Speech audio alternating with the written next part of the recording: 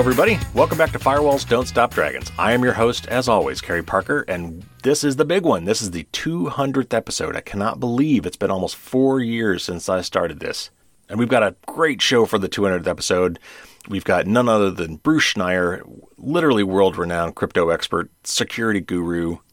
He has testified before Congress. He's written many books. He's been on the boards of many companies, and he's just a really great guy. He was here for my 100th episode as well. And he's back for the 200th, so we've established precedent, and I just couldn't think of a better person to do it. So that'll be great. That interview is coming up in just a minute.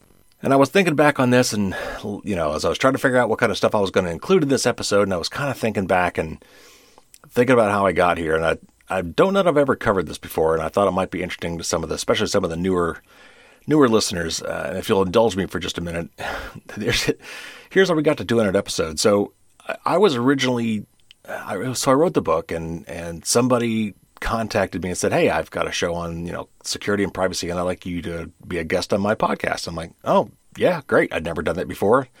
And I thought that'd be really cool. And the guy's name is David Boron, and he had a podcast that he called George Orwell 2084. And this was on a web network called America Out Loud. I'd never heard of that before either. But, I thought, sure, I'll go on this guy's show. And this was December 14th, 2016. So just over 4 years ago. And we talked about some security topic, I forget what it was, and he brought me back again about a month later on January 12th.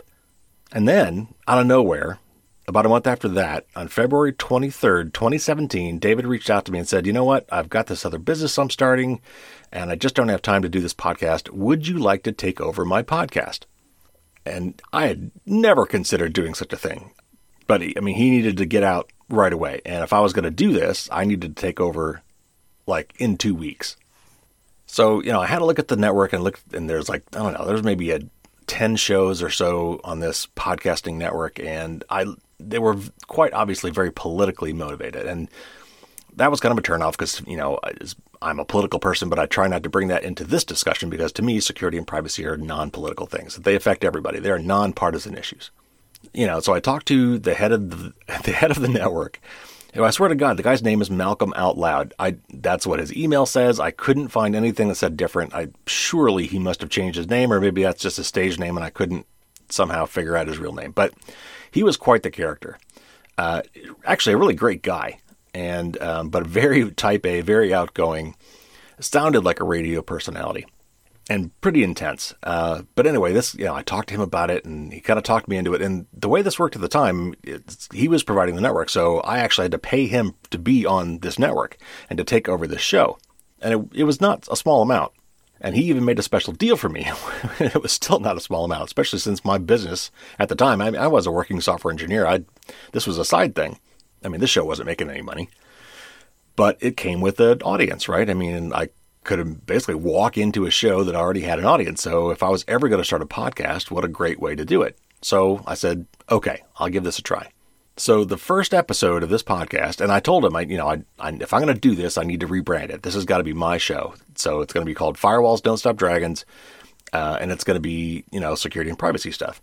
And he said, absolutely. So we signed a contract and I started doing the show. And the first show was March 8th of 2017. And I immediately kind of took on this, toggling back and forth between news shows and interview shows. And I was up and running. Every week I was cranking out another podcast. And I did this for about a year. And, it was costing a lot of money. And the way they do their shows, because it is kind of a network thing where they play your show in a time slot, I had 60 minutes that I had to fill every week. And usually I have no trouble filling 60 minutes. The problem is going over that.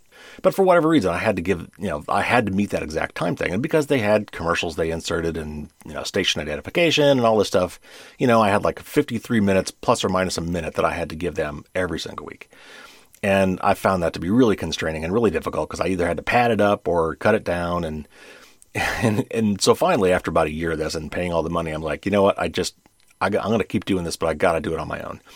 And, Malcolm was nice about that, but basically in the contract, what it says, if you're leaving, then you've got to give 3 months notice, or pay him anyway. And so that's why David, when he turned it over to me, he was in a hurry to get out and get a replacement. So I did the same thing. I found somebody, or actually they found somebody, to fill the time slot, and they let me out a little bit early, and I went off on my own. And ever since then, I've been doing this myself, which was totally the way for me to go. Though it was, again, Malcolm's a nice guy. I owe him a lot for getting this all started, and David. But I'm real glad to be doing this on my own now. That's where I needed to be. So my first show on my own was December 10th, 2018, so about 2 years ago. And since then, the rest, as they say, is history. I've had about 59 different guests so far to date. And today I bring back one of my favorites, Bruce Schneier. But that's not all. We've got a lot of other stuff going on today. So for one, I've got a massive giveaway. I had a pretty cool giveaway for the 100th episode. I thought that was really neat. And when the 4th edition of the book came out, I had another giveaway that was pretty cool.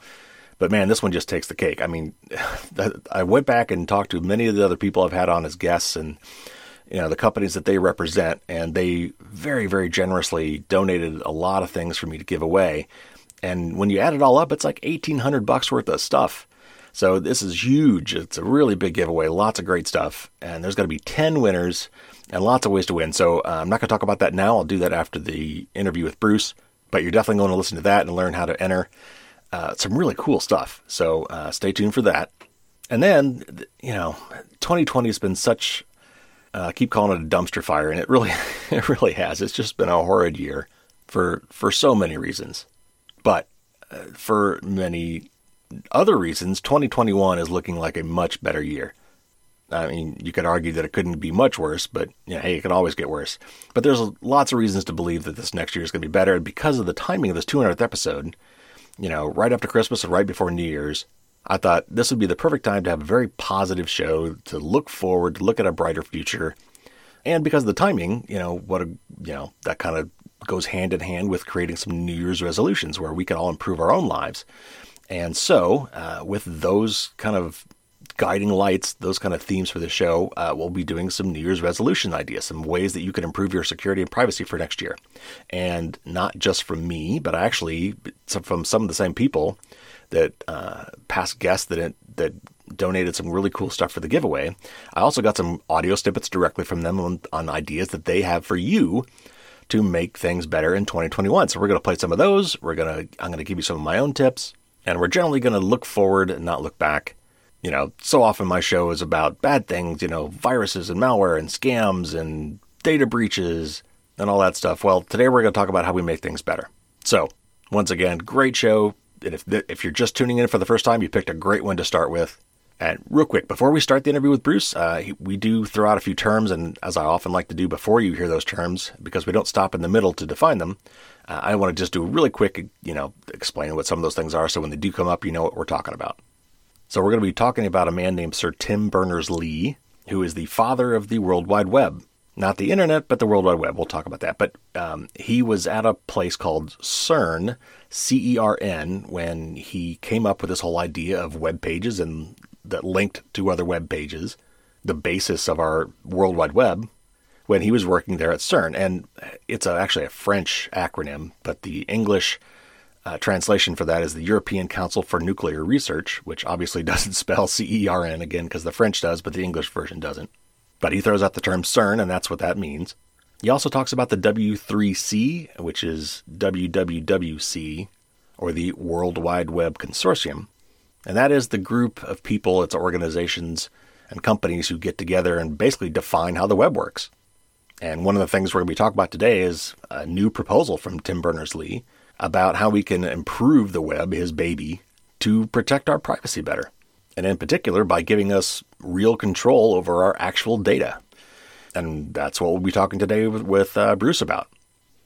And one more thing, Bruce talks about the government of Flanders. And I admit I had to look up where this was myself, but Flanders is an area of northern Belgium. So when we talk about the government of Flanders, that's what we're talking about. So with that as a prologue, let's get into our interview with Bruce Schneier.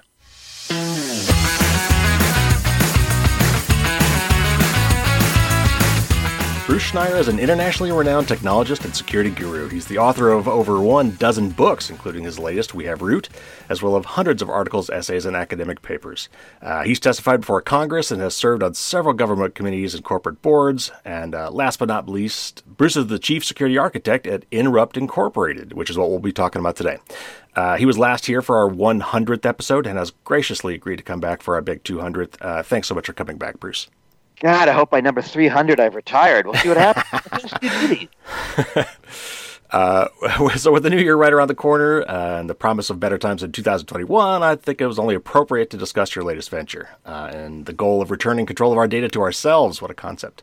Hey, but before we get into that, and before we dig into Interrupt and its novel approach to data ownership, I thought it'd be good at least to, briefly talk about Sir Tim Berners-Lee and his original version of the World Wide Web and, maybe give our audience a little of that history for context. All right, so this is actually Tim Berners-Lee's vision, which is Interrupt, which is solid. Tim Berners-Lee is, of course, the person who invented the World Wide Web, the whole notion of the web and web pages and web links. That's him. He was working at CERN in the 90s, and the internet today is largely because of him, which is sort of amazing to be that kind of visionary. So why did we end up with dystopia instead of utopia? Like, where did things go off the rails? I mean, wait, so we could spend a lot of time on that. The bit that's important is that systems naturally centralize. And the vision of the internet is decentralization. Everyone has an email address, and we're all peer-to-peer sending emails to each other. Everyone has a web page. Everyone has a blog. So think about all these decentralized ways of making the internet work, and that's kind of where we started. Now we don't send emails. We send messages via Facebook. So now Facebook controls the message system, and it's not peer-to-peer. We don't have peer-to-peer phone calls. You and I are not doing this podcast via a peer-to-peer audio system, which you could build. We're doing it via Skype. We could have been doing it using a couple of dozen different but centralized platforms. So basically, I think we're here because we build things that are decentralized and then central points appear. Even something like Bitcoin, designed to be wholly decentralized, yet there are what? 3 exchanges, 4 wallets, and a bunch of Chinese that are doing all the mining. Right. So centralization always appears. And Solid is Sir Tim's new idea to bring back some decentralization, this time around data. So he kind of lamented, I think, that, kind of his baby kind of went astray and he saw where things were going. And I think he's referenced several things that we're all familiar with, like Cambridge Analytica and things like that. And somewhere along the line in the last few years, it triggered him to come up with this new idea, which you're talking about, that he's called Solid. So I have several questions about the details, but what is the high-level gist of his proposal? And like specifically, what problem is it attempting to solve? So at a high level, Solid is a system by which all of us have control of our data. Right now, our data is controlled by the collector. So if I have a fitness tracker, like a Fitbit, a lot of data, it's on Fitbit's website, I have access to it. My credit card data is on the credit card website. My email is on whatever email provider servers I am using, Google or Apple or somebody else's. So we have access to our data, but it's all in the places that the company that creates it with us or we create it for or has it. I'm a frequent flyer on Delta. A lot of data is on Delta's servers. I have an account, I get to it, I can see it, but they have it. So what Solid does is it flips that sideways. So instead of my data being in a bunch of places and I go get it when I want to see it, my data is all in one place and those companies go get it when they want to see it. So that's the main difference. And the problem it solves is that in the world of big data, lots of things will be generating data that you're going to want to have access to, and more importantly, you're going to want to combine in different ways. You're going to want to combine the data from, I'm going to make this up, your thermostat, refrigerator, your fitness tracker, location data from your phone, and Marriott Hotels stays. Right. Because there's some crazy app that uses all that data in some marvelous new way. And right now you can't do that, because your data is all in those different places. Turn that sideways, the data is all in one place, and all of these sort of third-party data analysis, manipulation, aggregation, generation apps can appear. Also solves the problem of we don't have control of our data because it's on all of those servers. Right. So, if I want my doctor to see my Fitbit data, I have no easy way of doing that. I can give him my account information, my login, but that's stupid. Right. So this allows that. So let's go to like Marriott hotels. Mm-hmm. Marriott hotels, if they really asked them and said, do you really want all the data from your customers? They would say, oh my God, no. Right? It's dangerous. Like it just gets hacked. We get in the press. It's really bad. All we want is to have access to it when we need it. We don't want the liability of having it. Well, we can do this, right? We're turning it sideways as a condition of, I'm making this up, my Marriott hotel reservation. They get access to whatever data they need, my address, my credit card data, maybe my hotel stay history, whatever it is. And now Marriott can have that data without actually having to hold it, store it, secure it, keep it, and get in trouble when they get hacked. So that's at a very high level what we're talking about. Instead of your data being in a lot of places, your data is in one place, and a lot of people have varying degrees of access to it. Okay, so now that you've laid that out, let's dig into some of those details, because as always, that is where the devil is. So the devil is the details. I mean, and this is the problem of Sir Tim Berners-Lee. He's brilliant. He's a visionary. And then there are the details. Right. So he lays out this vision, which is like, wow, that's fantastic. And then, getting from here to there is hard. Yeah. And he gets into the details in ways that, impress me. And there's a lot of work to get from here to there. And now this is an open standard, a W3C public domain standard. That's solid. And there are open, free implementations of it. Inrupt, which is the company that Tim started, I'm a part of, is the commercialization of that. It's kind of like the Red Hat is to Linux. Yeah. Inrupt is to Solid. Although people in the company really hate it when I use that analogy. I'm not sure why. So maybe I should use it. Okay, everyone listening, forget I said that. Done. Okay, so you keep saying that all your data is not with them. It's with, not even necessarily with you, but it's in one place. Do you literally mean one place? And if so, where is that place? Who owns that place? Who runs and operates that place? All right, so it's a good question. So I do mean it figuratively, not literally, I could mean it literally. So, right, this is Sir Tim, so anything's possible. So you have something called a pod, and that is the name for your data store. So it is your pod. You control it.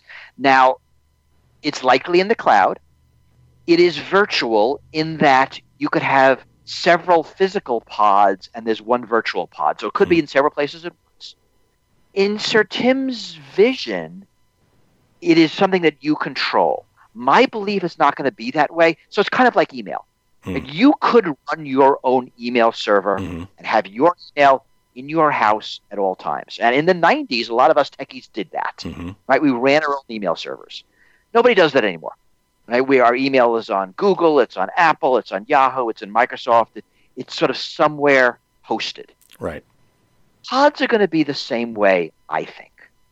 So you'll have control of your pod, and you could, if you want, run a pod server in your home, in your company, that you have physical control of, or you could have it in the cloud and have physical control of it. But likely for most people, your pod will be like your email address. Google will host it. Apple will host it. It'll come with your phone. My vision, I think, was kind of neat. It would come with your home router.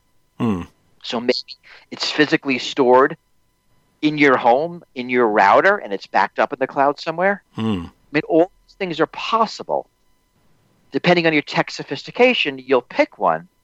Now, even though it is stored like on Apple servers, doesn't necessarily mean Apple has access to it. It could easily be encrypted so that they can't see it. Although you might want Apple to have access to it, just like now, if you have a Gmail account, you could have it end-to-end encrypted so that Google never sees your email. You only see your device. But in fact, you kind of like it that Google sees your email because they run anti-spam, right? They run anti-malware on the attachments. They do some filing for you and sorting. Right? They do some work on email. And you can imagine that pod providers could provide value as well. So the standard allows for all of this. Exactly what happens, depends on how things, sort of how things go. But my guess is most people don't want to run their own pod.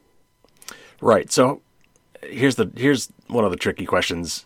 So how do I grant access to this data? Like, for example, do I individually approve each entity that has access, or do I set up rules, or both?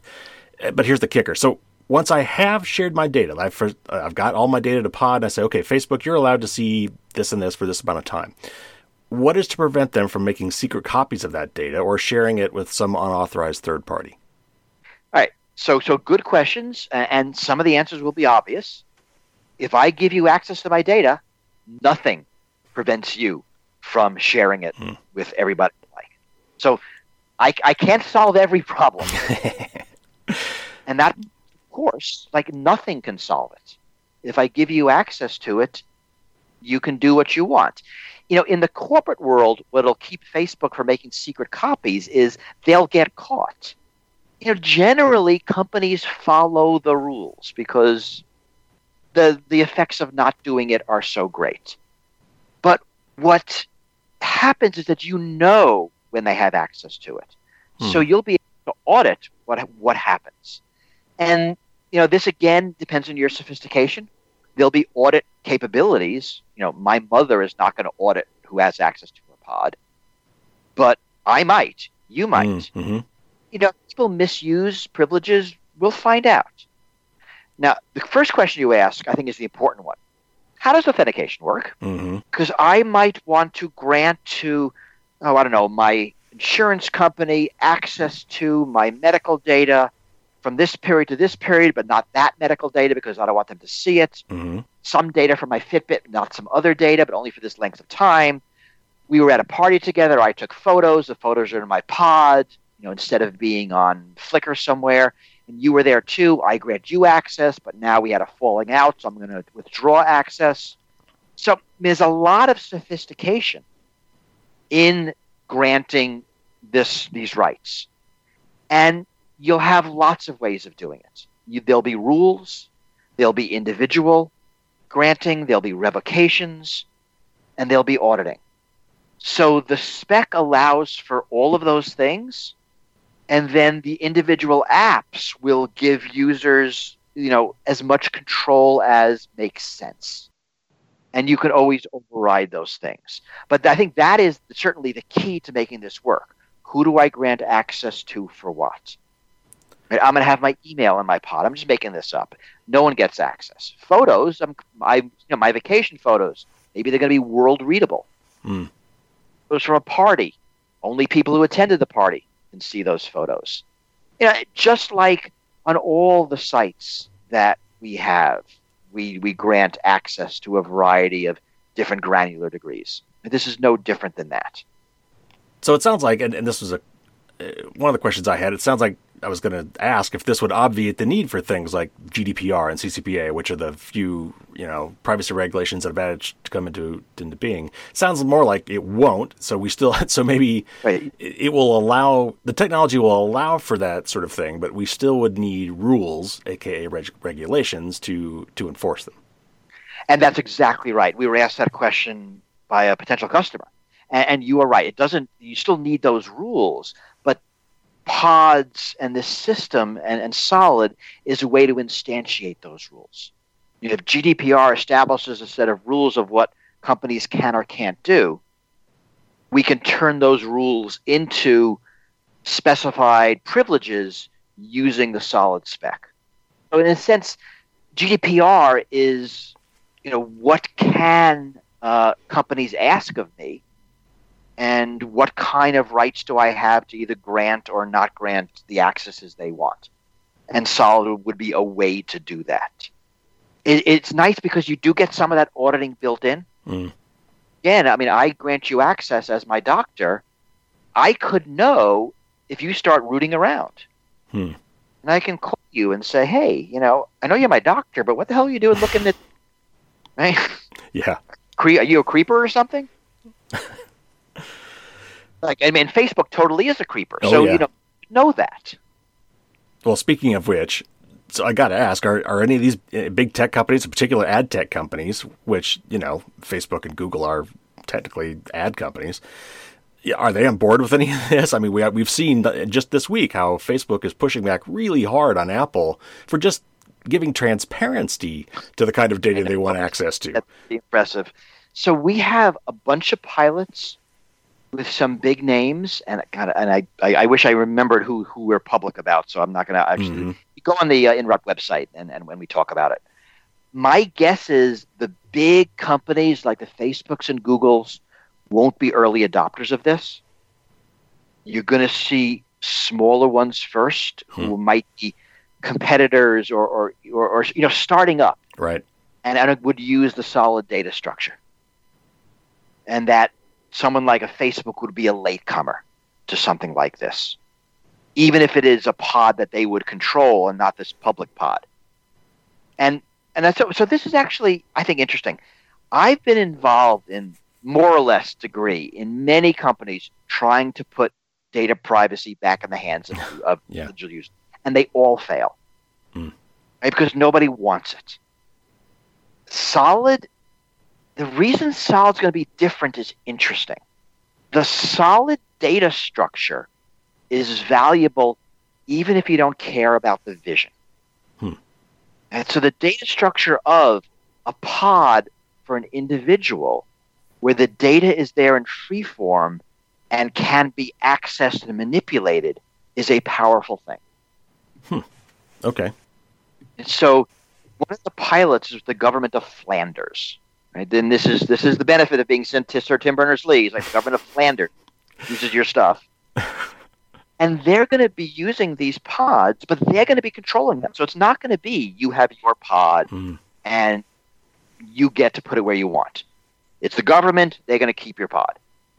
That's okay to start because the data structure is valuable. And then when people start getting pods, they start seeing other uses for them. Right? So if you are an insurance company or a bank, you might say, we're going to use this solid data structure, but we want control because, right, this is 2020, the internet, everyone wants control. Right? So there is a way to bootstrap this that doesn't require, right, everyone to have a pod before a pod is useful to everyone to have. And then slowly, because, again, you can virtualize these things, your pod gets built up. So you might have one physical pod with your insurance company, and then one with the government of Flanders, and then one with your bank. And logically, they're all linked together, so you see them as a user as just one pod that's yours. And then I think slowly over the years, as this becomes more popular, companies start being willing to let go. And then your pod actually becomes yours. So I see a migration path, which I almost never see for these kinds of simulation technologies. And that's powerful.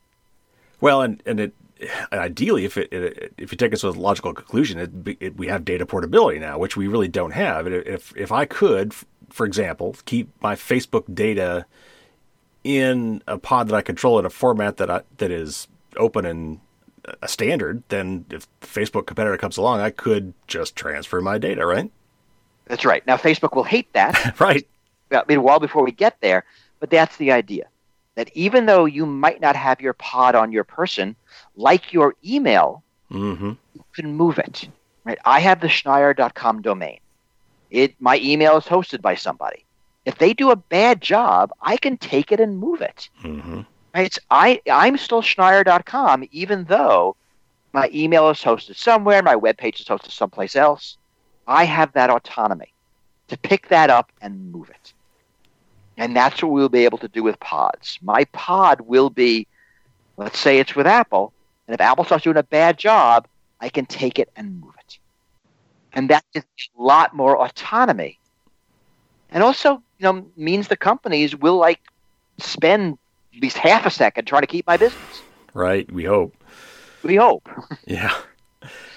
All right. So you've mentioned government. So I've got to ask the other elephant in the room question here. And that is, with this new system that Tim's laid out, how do we handle lawful access to this data now? And even if we have in our country laws that we follow, what about securing it against nation-state actors and three-letter agencies that may not respect our Constitution or my right to privacy? So again, we get back to problems we can solve and problems we can't solve. So it will be like your email address, right? So it's the same thing. How do you secure your email? Well, you give it a Google and hope they do a good job. So it's likely to be much the same. And the same thing with lawful access. You're going to trust whoever you give your pod to follow whatever rules. Now, you don't like the U.S. rules, you can store your data with the government of Flanders or Canada or Singapore or China or whoever else runs pods that you like better. So we can't. It is data. It could be encrypted. So that will be a defense if whoever is hosting your pod will allow for encrypted access, and there will be pod providers who will. So, we can't, you can't make it hack-proof. But, we're living in a world where we trust these companies to protect us against all sorts of threats. And if you are a human rights activist in some, bad government third world country, my advice is generally, get yourself a fully tricked out Chromebook.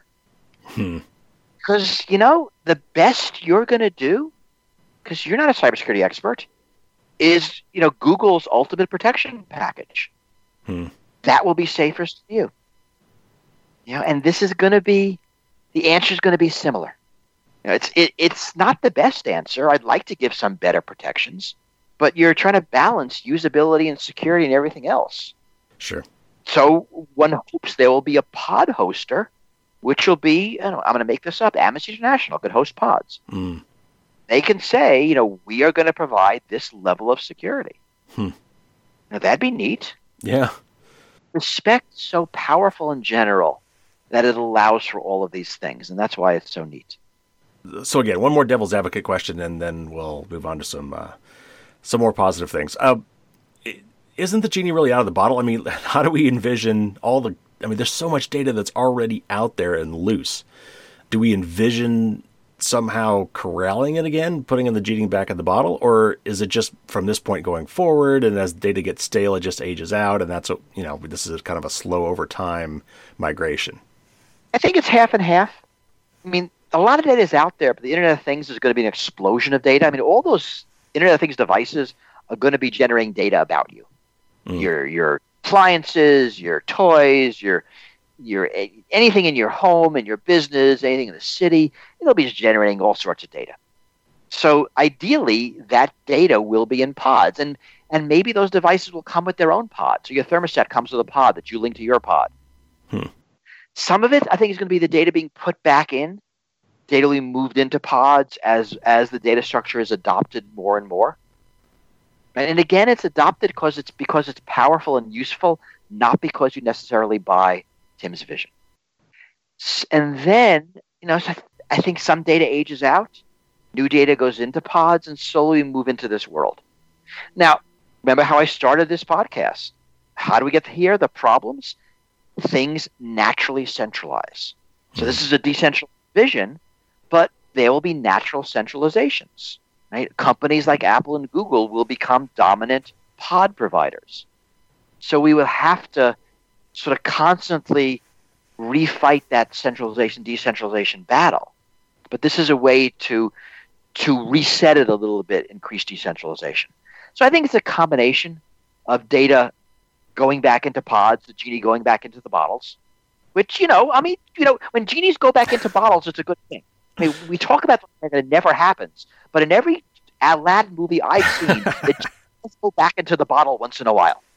Right. So that will happen, and then this explosion of new data, more of it will be generated and initially stored in this data structure. All right, so looking ahead to a brighter future, as I really want to do kind of with this episode, I think that we've all, but me in particular, have become so jaded when we think about data that we want to hoard it. We want to not provide. We don't want to generate any. Because we're just afraid it's going to get out there and come back to haunt us. But I mean, if you look back in science fiction, like Star Trek or some of those other ones, or even more modern ones like the movie Her. The more utopian version of data, where data's a good thing. Like if I could trust that anybody who had my data would use it strictly for my benefit, a data fiduciary, there's a lot of really cool stuff we could do. I mean, there's a lot of powerful things we could do with all that, good things we could do with data, not just for me, but for society. I mean, but as a privacy guy, we've been beaten into submission, and we kind of think, oh no, data's bad, but it's not. It doesn't have to be, and I think that's kind of what Tim is hoping for. So, what vision of the future might we have that we might not see if we could trust that our data was not going to be abused? What kind of benefits could we look forward to? So, I think we don't know, because I think it's an explosion like the World Wide Web, where we have no idea what's going to happen. But but think about the kinds of paths. It's all of your data in one place in a way that can be manipulated. Right? If you can trust that the data from your Fitbit can be combined with the data from your doctor and your refrigerator, which knows what you've eaten, sort of all together for your health, that'd be fantastic. And if all of our medical data could be combined in a way for researchers to do massive studies of drugs and lifestyle and environmental factors, I think the medical results would be amazing. If you can track movements in cities and learn about how resources are being used, all of these ways, data. If you just remove privacy concerns, it's magically solved. I think it unlocks things that we just can't even dream of yet. Yeah, this feels like a step in that direction. I mean, back in the real world, we have these privacy concerns. And that's why, people like you and I tend to be pretty backwards in sort of stuff we use, because we say Fitbit, no way I'm wearing that. You right. Crazy? But wearing a Fitbit's kind of fun. And I'm a little jealous of the people who wear it and know all the things I don't, because I don't want that data generated and given to, I don't know, whoever owns Fitbit these days. I forget. Right. It really is a conceptual leap that is going to change things in ways we can't think of, the same way the web did. And it's really neat to do that twice in your life, like to change the world. I'll tell you another it is really neat to be the second most famous person in a company. It's a new experience for me, and I kind of like it. All right. Well, Bruce, this has been fantastic. One more quick, maybe two-part question, then we'll let you go. I know you've got to go. So, real quick, where do things stand now? Has this been implemented? And if I'm interested in this, how might I get involved, or how might I support these efforts? So it exists. The solid spec is real. Inrupt earlier this month released the first commercial version of the product. So you can go on inrupt.com and figure out how to become a beta customer, how to go to, if you just want to play with it, go to the public implementations that you can download and see the source code and work with it on your own, not even part of the commercial version. So it's all there. The specs are there, and there are working groups as part of W3C that you can get involved in. So if you're a big company, you want to go to Inrupt and look at the commercial versions of the pod server and the pod browser and the developer tools. If you are a hobbyist or an academic, you might want to go to the public open version of Solid and use that. Mm-hmm. But there's a vibrant community, and come join us. It's kind of fun. Well, I hope it turns out to be everything Tim hopes it will be. It would be great if you could revolutionize the world twice over. We need it. The things have gotten way out of hand. Bruce, thanks again so much for coming on the show and for explaining this to us. Thank you. Thanks for having me. And we'll see you on the 300th episode. Oh, I'll take that as a promise. Unless one of us has some kind of COVID-related disaster. Something. Fair enough. Stay safe, Bruce. All right, bye-bye.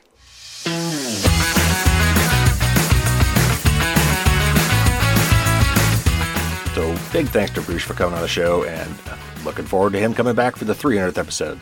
Again, you can go to inrupt.com to check out what they're doing there, and you can find links there to Solid, the proposal that they've put in front of the W3C for this cool way to own your data. And you could actually, if you want to go out, you can make your own pod right now and start playing with it. All right, lots more to get to, so let's get to it. The big one, of course, is the giveaway. So as part of the 200th episode and starting the countdown to 300, we've got a huge giveaway. Let me walk through some of these prizes with you. So first of all, there's going to be 10 winners. I've got so much to give away, I had to have a lot of winning slots. So first of all 10 winners are going to get two things. They're going to get a PDF digital copy of my book. That's worth $35. And they're going to get a 1-year subscription to Malwarebytes, which is a really great software package to protect your Mac and PC. And that's worth $40. So right off the bat, everyone's going to win something worth at least $75. So now, everybody around the planet is eligible for the digital prizes. In other words, something I don't have to physically ship. So let's talk about those real quick. So first of all, Fastmail, who is a wonderful email provider who is very privacy focused, who I use all the time, is giving 1 free year of service on their standard level of service, which is worth $60. Proton Mail, another privacy-focused company, who I also use, is graciously giving away 3 $50 gift cards, so that'll go to 3 different winners, and that will cover about a year's worth of their service. And finally, for the digital prizes, Consumer Reports is giving away a subscription, an online subscription as well, and that's worth about $40. So anybody on the planet are eligible for those prizes. Now, for those of you in the United States, possibly Canada, I'll have to look at some of the shipping costs for some of these things. And some of these will be shipped actually from the company, so it's really up to their discretion. But certainly for everybody in the U.S. and possibly for those in Canada, we have some physical prizes to ship as well. And one of them will be a signed copy of my book, Firewalls Don't Stop Dragons. And in addition to that, you'll get some really cool DuckDuckGo socks, the privacy-respecting alternative to Google search. Those will be fun. Another winner will get a signed hard copy of Cory Doctorow's book, Attack Surface, that just came out. We talked to him about that when he was on the show a few months ago.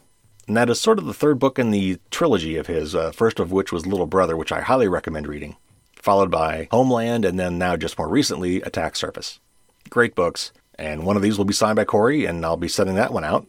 Next up, we've got a book bundle from Apress, who's my publisher, and that will include 4 books which I handpicked myself from the Apress library. And I picked them out to be not super heavy-duty technical, like Apress is kind of a technical publisher, but they do have books for everybody, including business folks and just regular everyday people. So I picked out 4 that I thought would work well. One is called Data versus Democracy, which is a really great read, and that's by Chris Schaefer, who I've had on the show before. There's one called How to Speak to Tech by Vinay Trivedi. The third is called Plan Your Financial Future by Keith Faverly. I hope I didn't get that name wrong. And finally, another book called The Introverted Presenter by Richard Tierney. So those looked really interesting. I actually got a copy of all 4 of those myself that I'm going to be checking out too, but that book bundle will go out. That's about $120 worth of books right there. That'll be another prize. And then we got 2 actual pieces of hardware, computer hardware. The first is a Winston Privacy Box, and Rich Stokes is the CEO and founder, and I've had him on the show before. And I actually have one of these boxes myself, and I've had one for quite a while. He and I have actually been kind of trialing it together, and we've been playing with it together. Yeah, it's really cool. It's kind of hard to describe, but basically this box sits between you and the internet. So it would kind of go between your modem and your router, so that all your internet traffic goes through it. And it's sort of like a VPN in that it hides your IP address from the places you go, but it also blocks a lot of ads and potential malware sites, and even much more than that. It's really cool. And so the way they currently do it, when I got mine, I actually had to buy the box and the subscription. But now that I think they give the box away for free with your subscription. So you will get the Winston Privacy Box and a 1-year free subscription worth about $100. For more information on that, definitely go to Winston Privacy and check that out on the web. That's winstonprivacy.com.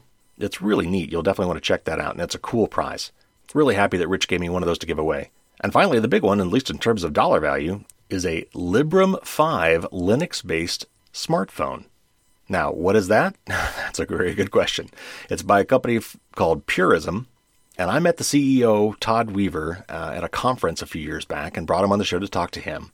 And they basically make computers, laptops, desktops, and now smartphones based on open hardware and open software so that you can feel that you can trust what this thing is doing. This isn't an iPhone. This is not a Samsung phone. This is a very special device. This is, something that if you are seriously into protecting your privacy and security, that you would be looking at.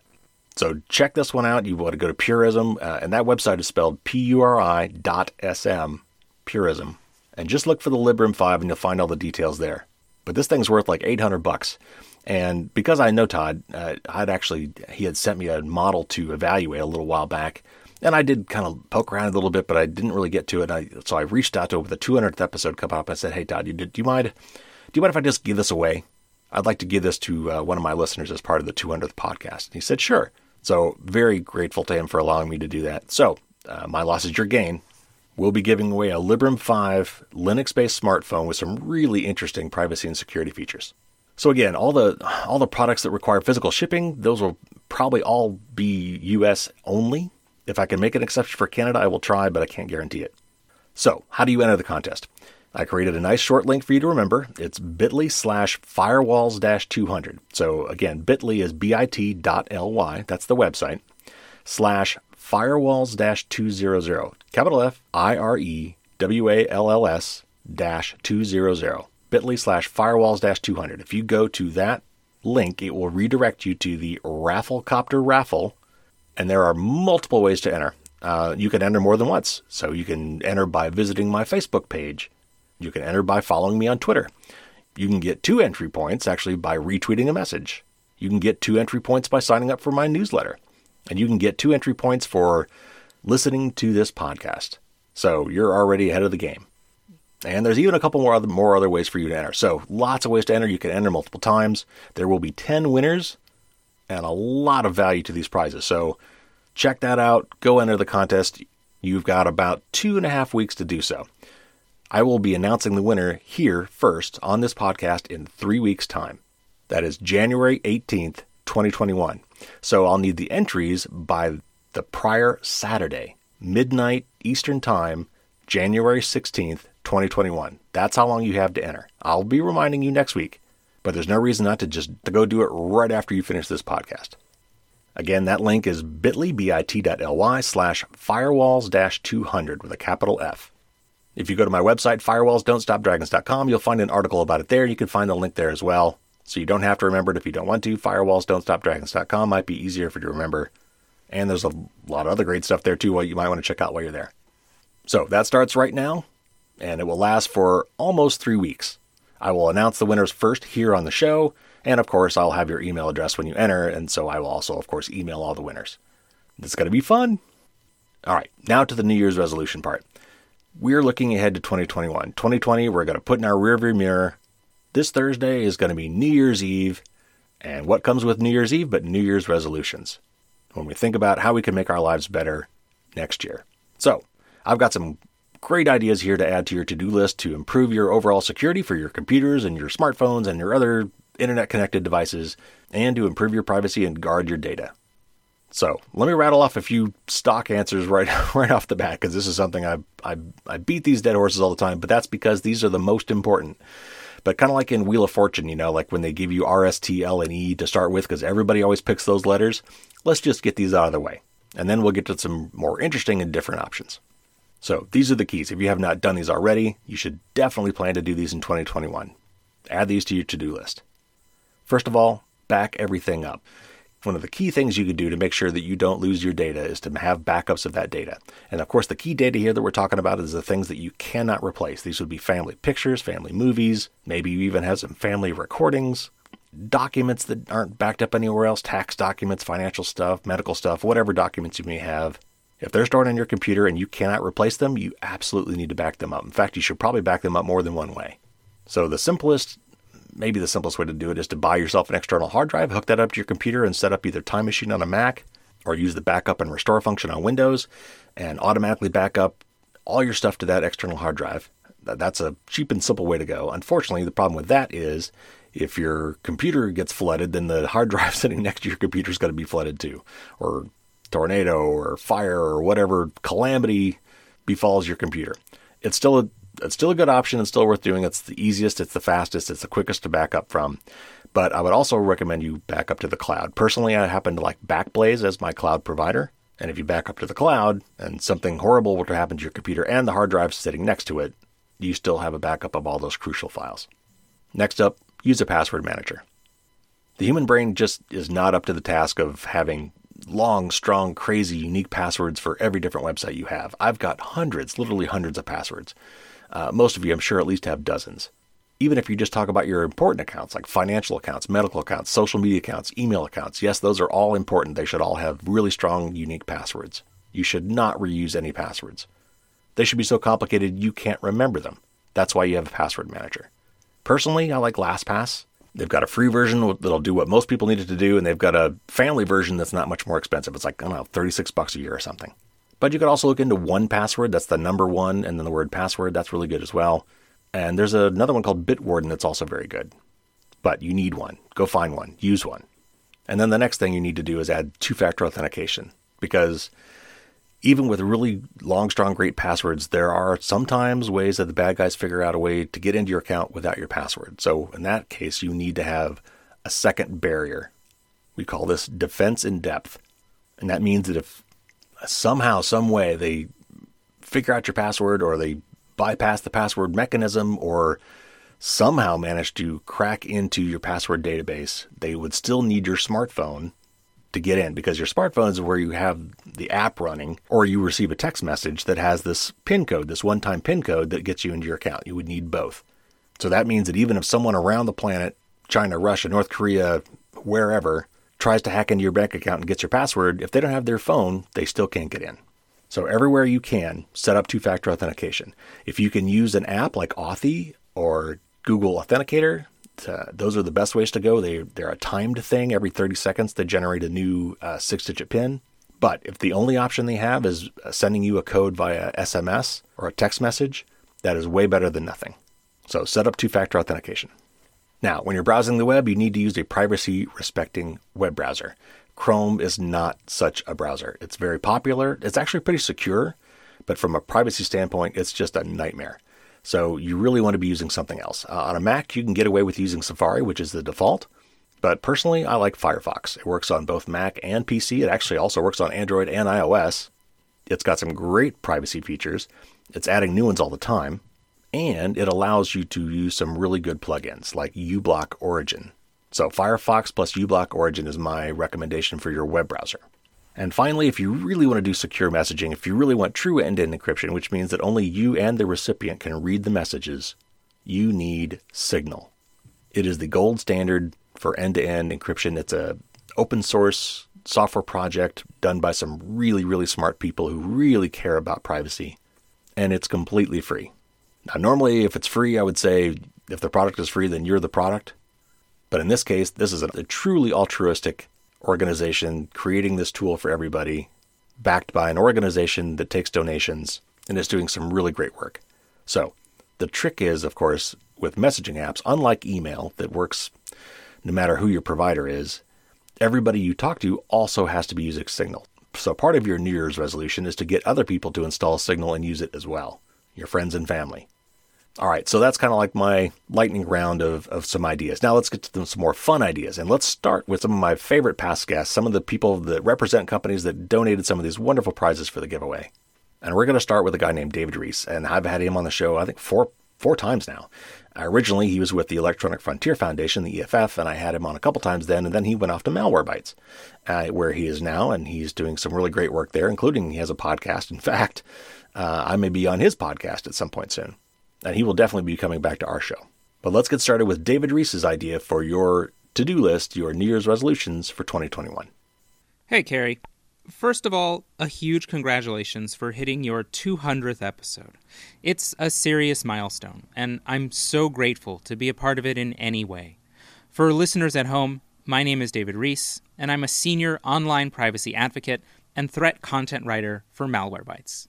What I'm doing this year as a cybersecurity New Year's resolution is I'm actually, let's say, auditing my router. There's a reason here. This month, my internet was acting spotty, so I logged into my router's web portal to do a simple reboot to see if it helped. It didn't, which is a longer story, but while logged in, something caught my eye. My device connection history. So the list of every active and past device that had ever connected to my personal, password-protected Wi-Fi was enormous. I'm talking at least 30 or 40 devices. Now, I get it. This was a historical list, so it included things I simply don't use or own anymore, like older smartphones or game consoles. But still, the numbers shocked me. Worse, for most of the devices, I didn't know the actual device name or type, just the address it used to connect to my router, meaning that all I could see was essentially a string of numbers and letters. So this year, I'm doing an audit. I'm first changing my Wi-Fi password, and then requiring, at first, for devices to be granted access when trying to connect to my Wi-Fi.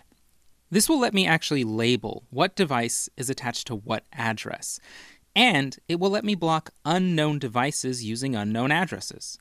Will this cause issues when I have a friend come over who is trying to connect to Wi-Fi for the first time again, and then I have to log into my router's web portal to grant them access?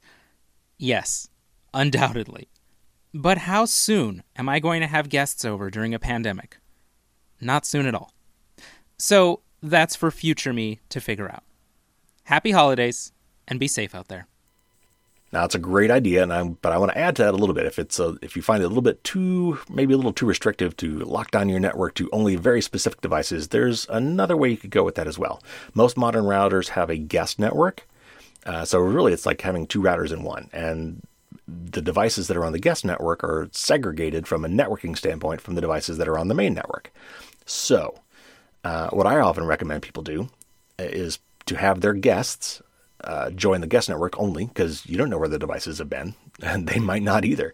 And if their devices are infected with something and you bring them into your network and allow them to connect to your main network, then while they're on your network, those compromised devices can be sniffing around your network and trying to hack your devices. And furthermore, in a similar vein, your IoT devices, your Amazon Fires, your video doorbells, your webcams, your toaster, your Roomba, whatever these other devices you have that are connected to the internet, generally speaking, they don't need to talk to anything else in your network. They just need to talk to something out in the cloud. So put those on your guest network as well. All right, moving on. Next up is Dr. Andy Yen from Proton Mail. Hi, this is Andy Yen, the founder of Proton Mail. We recommend using passphrases instead of passwords. A passphrase is a password that consists of 4 or more random words. So an example passphrase might be Black Ocean, Texas, Zebra. A passphrase likely has the same amount of entropy as a typical password, but it is much easier to remember. As the best password is one that you can remember, we recommend using passphrases instead of passwords. So you might think, these are words, right? You're not supposed to use English words as your password. Well, this is a passphrase. It's a little bit different. And the reason it's okay is because when you start using words, your password becomes really long. And if you did the math, if you've got a 12-character password that has a mix of uppercase, lowercase, numbers, and special characters, then that has about the same level of entropy, in other words, difficulty to guess, basically, of a 26-character password made up strictly of lowercase letters. And if you want to check that math, a great tool for this is the Password Haystack website from Steve Gibson. If you just search on Password Haystacks, you'll find the site. You can check that out for yourself. But when you're using words, and you make sure you have a longer password, that does make for a very secure password. Now, the other thing is you can't be picking these words yourself, because if you do, then it's going to severely limit what you're picking, and it's going to have a pattern. It could be associated with you. So to do this right, you really have to pick random passwords. And a great way to do that is there's a thing called Diceware. And if you go to the Electronic Frontier Foundation, they've got a version of it there. But basically, you take regular old 6-sided dice, and they've got a little dictionary there, and you roll, they tell you how to do it, and you roll the dice, and you come up with, 4 to 6 words from their dictionary list that you've picked at complete random.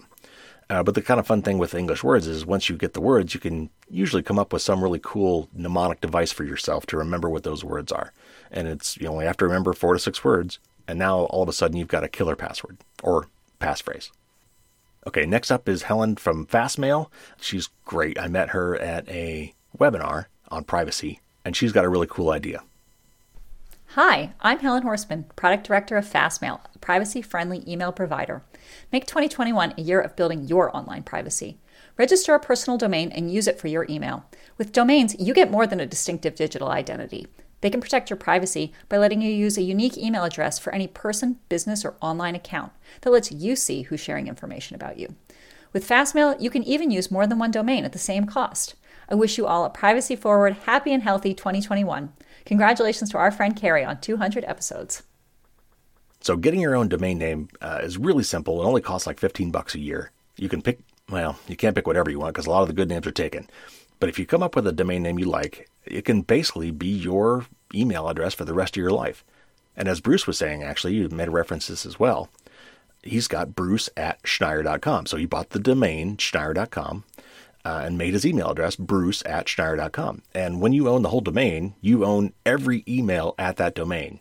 So not only does he own bruce@schneier.com, he owns, whatever at schneier.com. He owns Carrie@schneier.com. And behind the scenes, you can associate that domain name and email address with whatever email provider you want. And you can change them too, which is really nice. So if you are using one email provider and you don't like them, you can switch to somebody else like Fastmail. And no one else will know the difference. They'll still keep using that email address and you will still get email sent to that address. But behind the scenes, you've picked and are choosing a different email provider.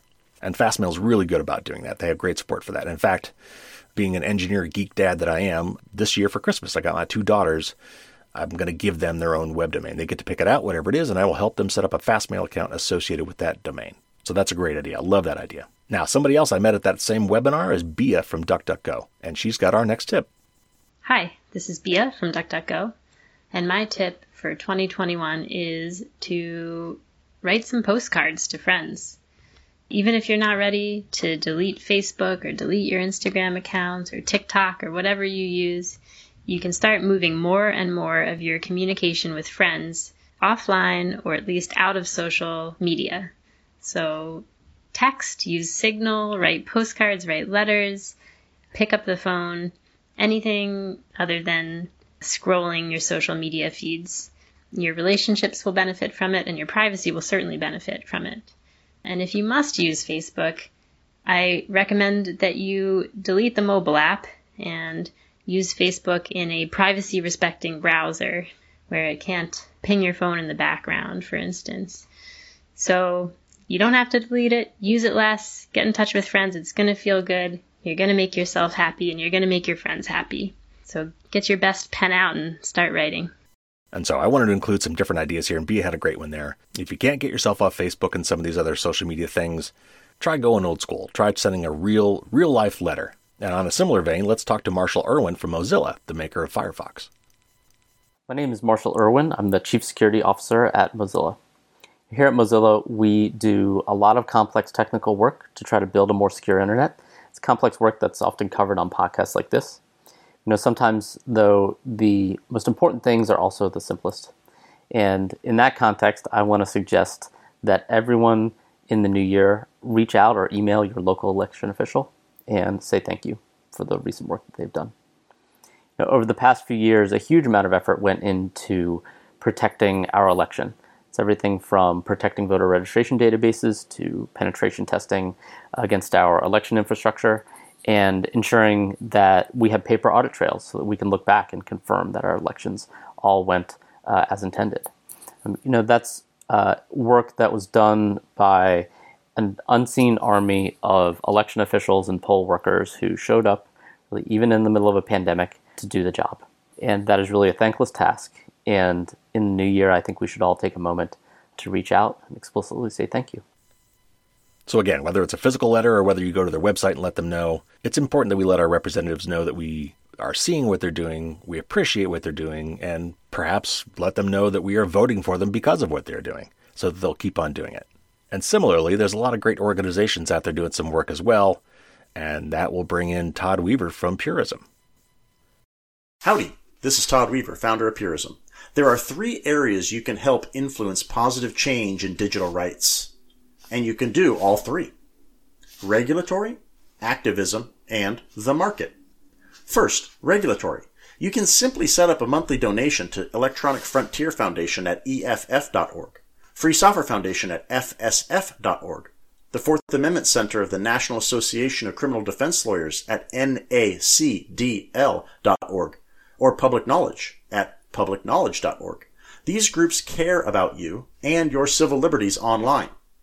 You want them to work hard on your behalf because society benefits. It is easy, so go do it.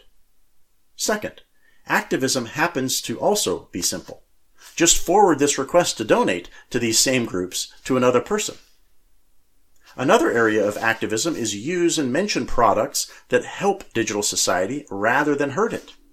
Which brings me to the third area, the market. This is voting with your dollars.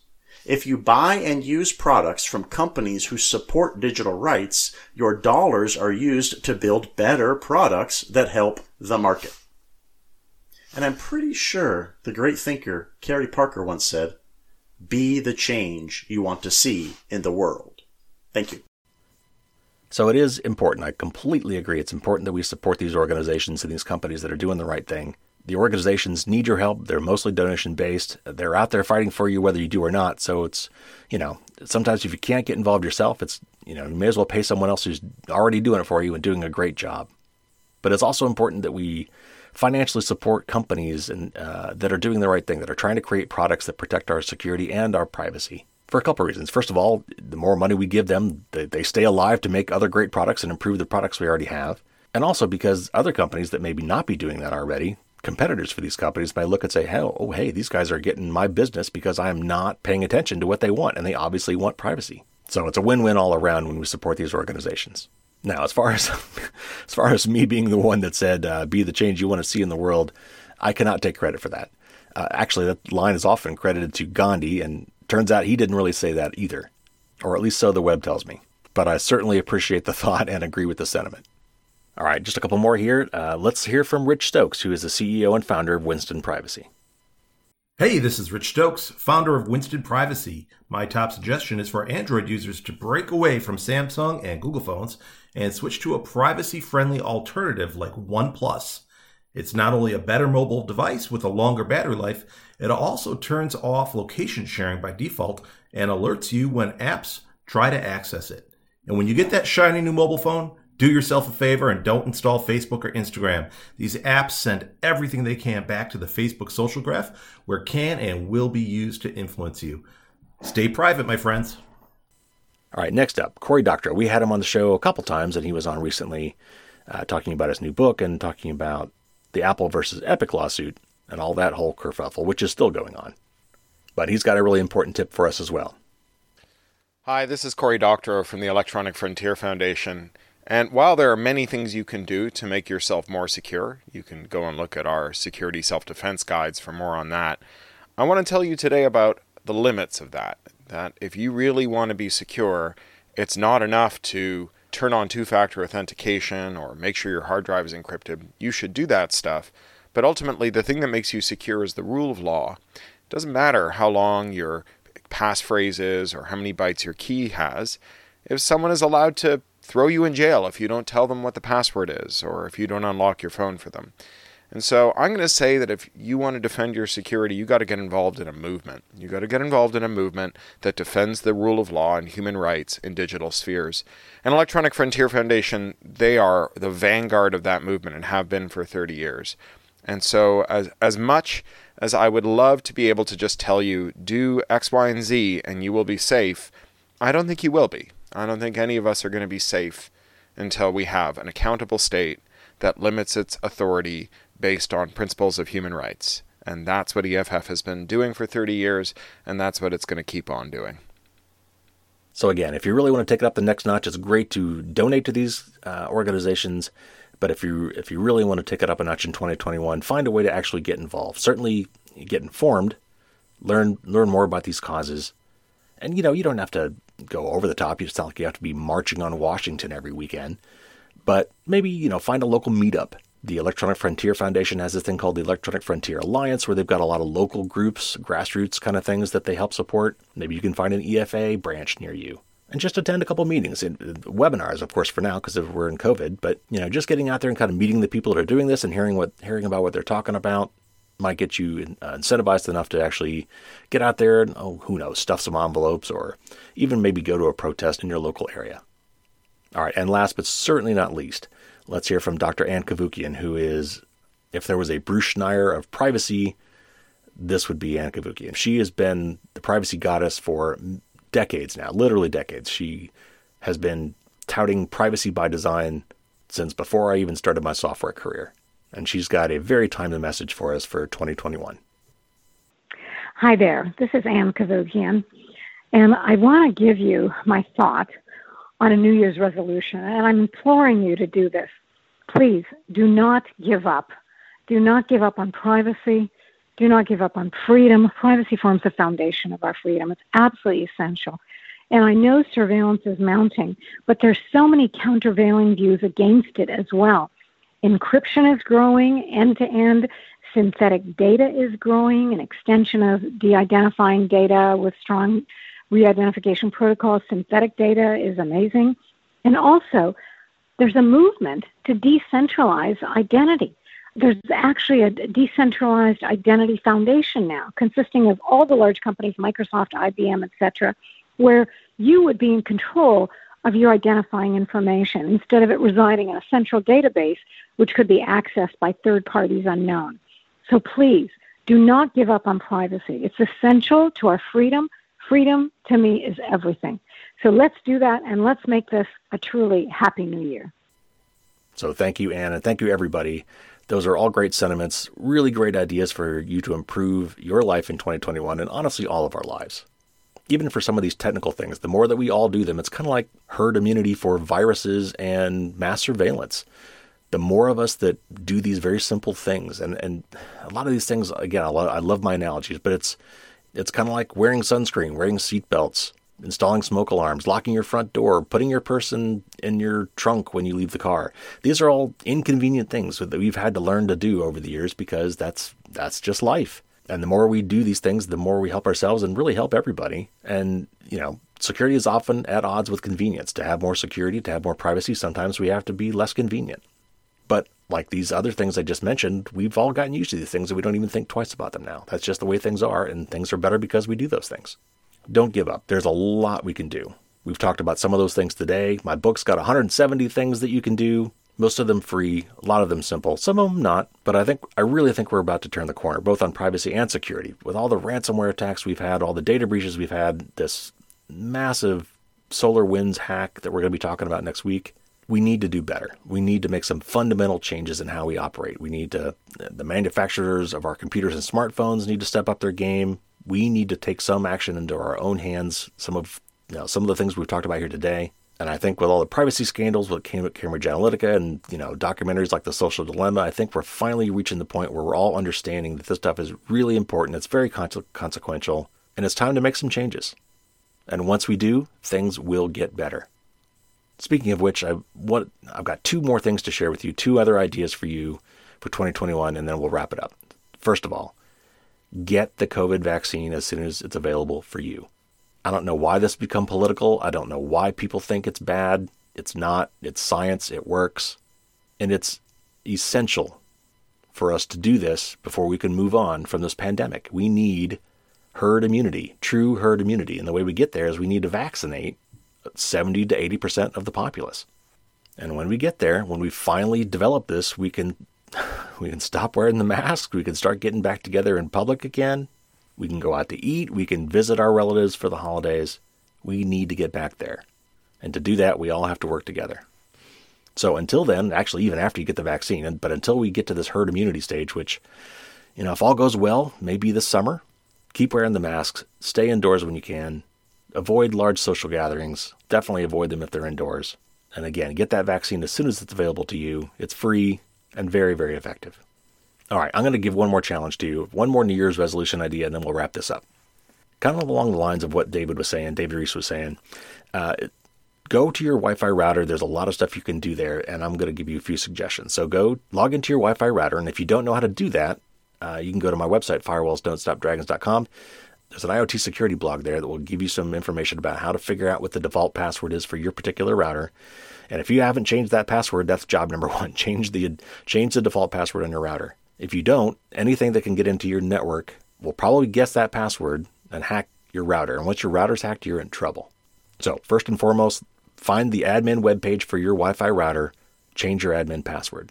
Use LastPass to remember it and generate it. Then while you're in there, you should be able to find a list of all the clients, all the DHCP clients, and that's just a fancy term for all the things connected to your wireless or wired network through your router. Your router basically is in charge of assigning IP addresses for anything that wants to connect to your network. Those are the IP addresses. And you should be able to find a list of all currently connected devices to your router.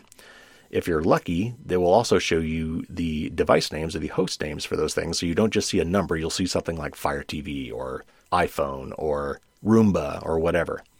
But regardless, you need to print off that list, and you need to make sure that you know what each one of those devices are. Do an audit. Figure out all the devices that are connected to your network.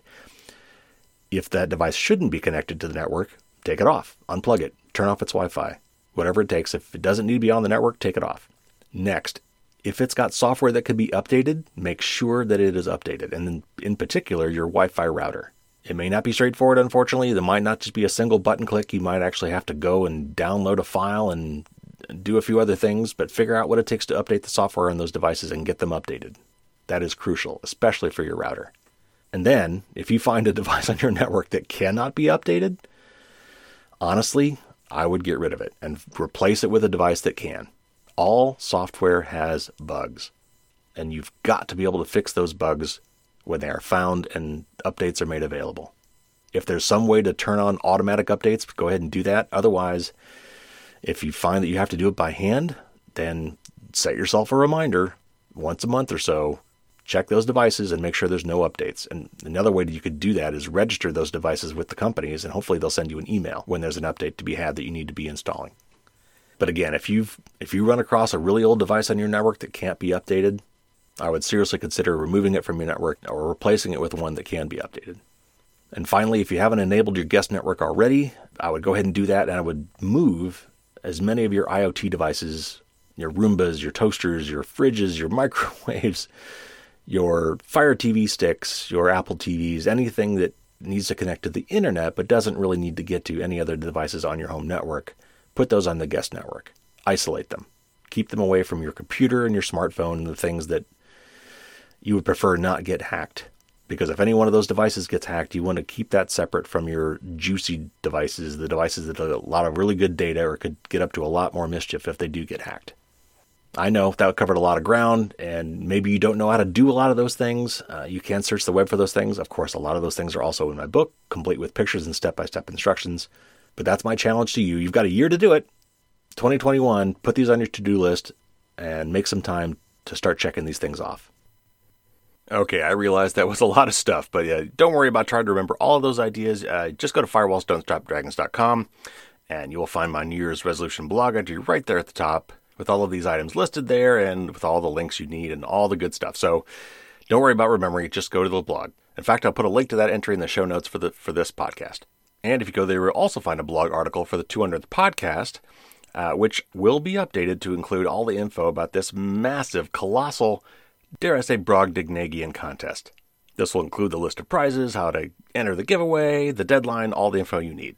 I know you have almost 3 weeks to do this, but don't delay. There's no time like the present. And once the new year starts, you're going to get busy and forget to do it, so just go do it right now. Now, I've recently been begging you guys to give me some brand new, fresh reviews for the podcast on iTunes and the book on Amazon, promising to host a private AMA or an Ask Me Anything session for those that write reviews. I will have more info about that next episode, so stay tuned. We've got a lot of big shows coming, actually. Next week is a big news show. We'll talk about that SolarWinds hack, some of the Facebook lawsuits, some kind of back and forth between Facebook and Apple about privacy, which is kind of funny, and even a story about some butt pajamas. You'll find out what I mean next week.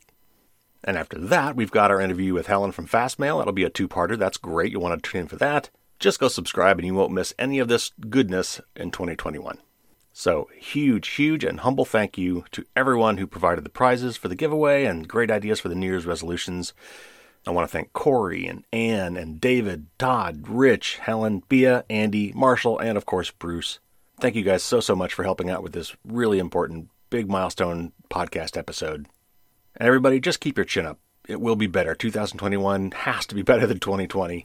And I ran across a really interesting quote that I'll end with here. And it says, "The bad news is time flies. The good news is you're the pilot." Take care, everybody. Stay safe.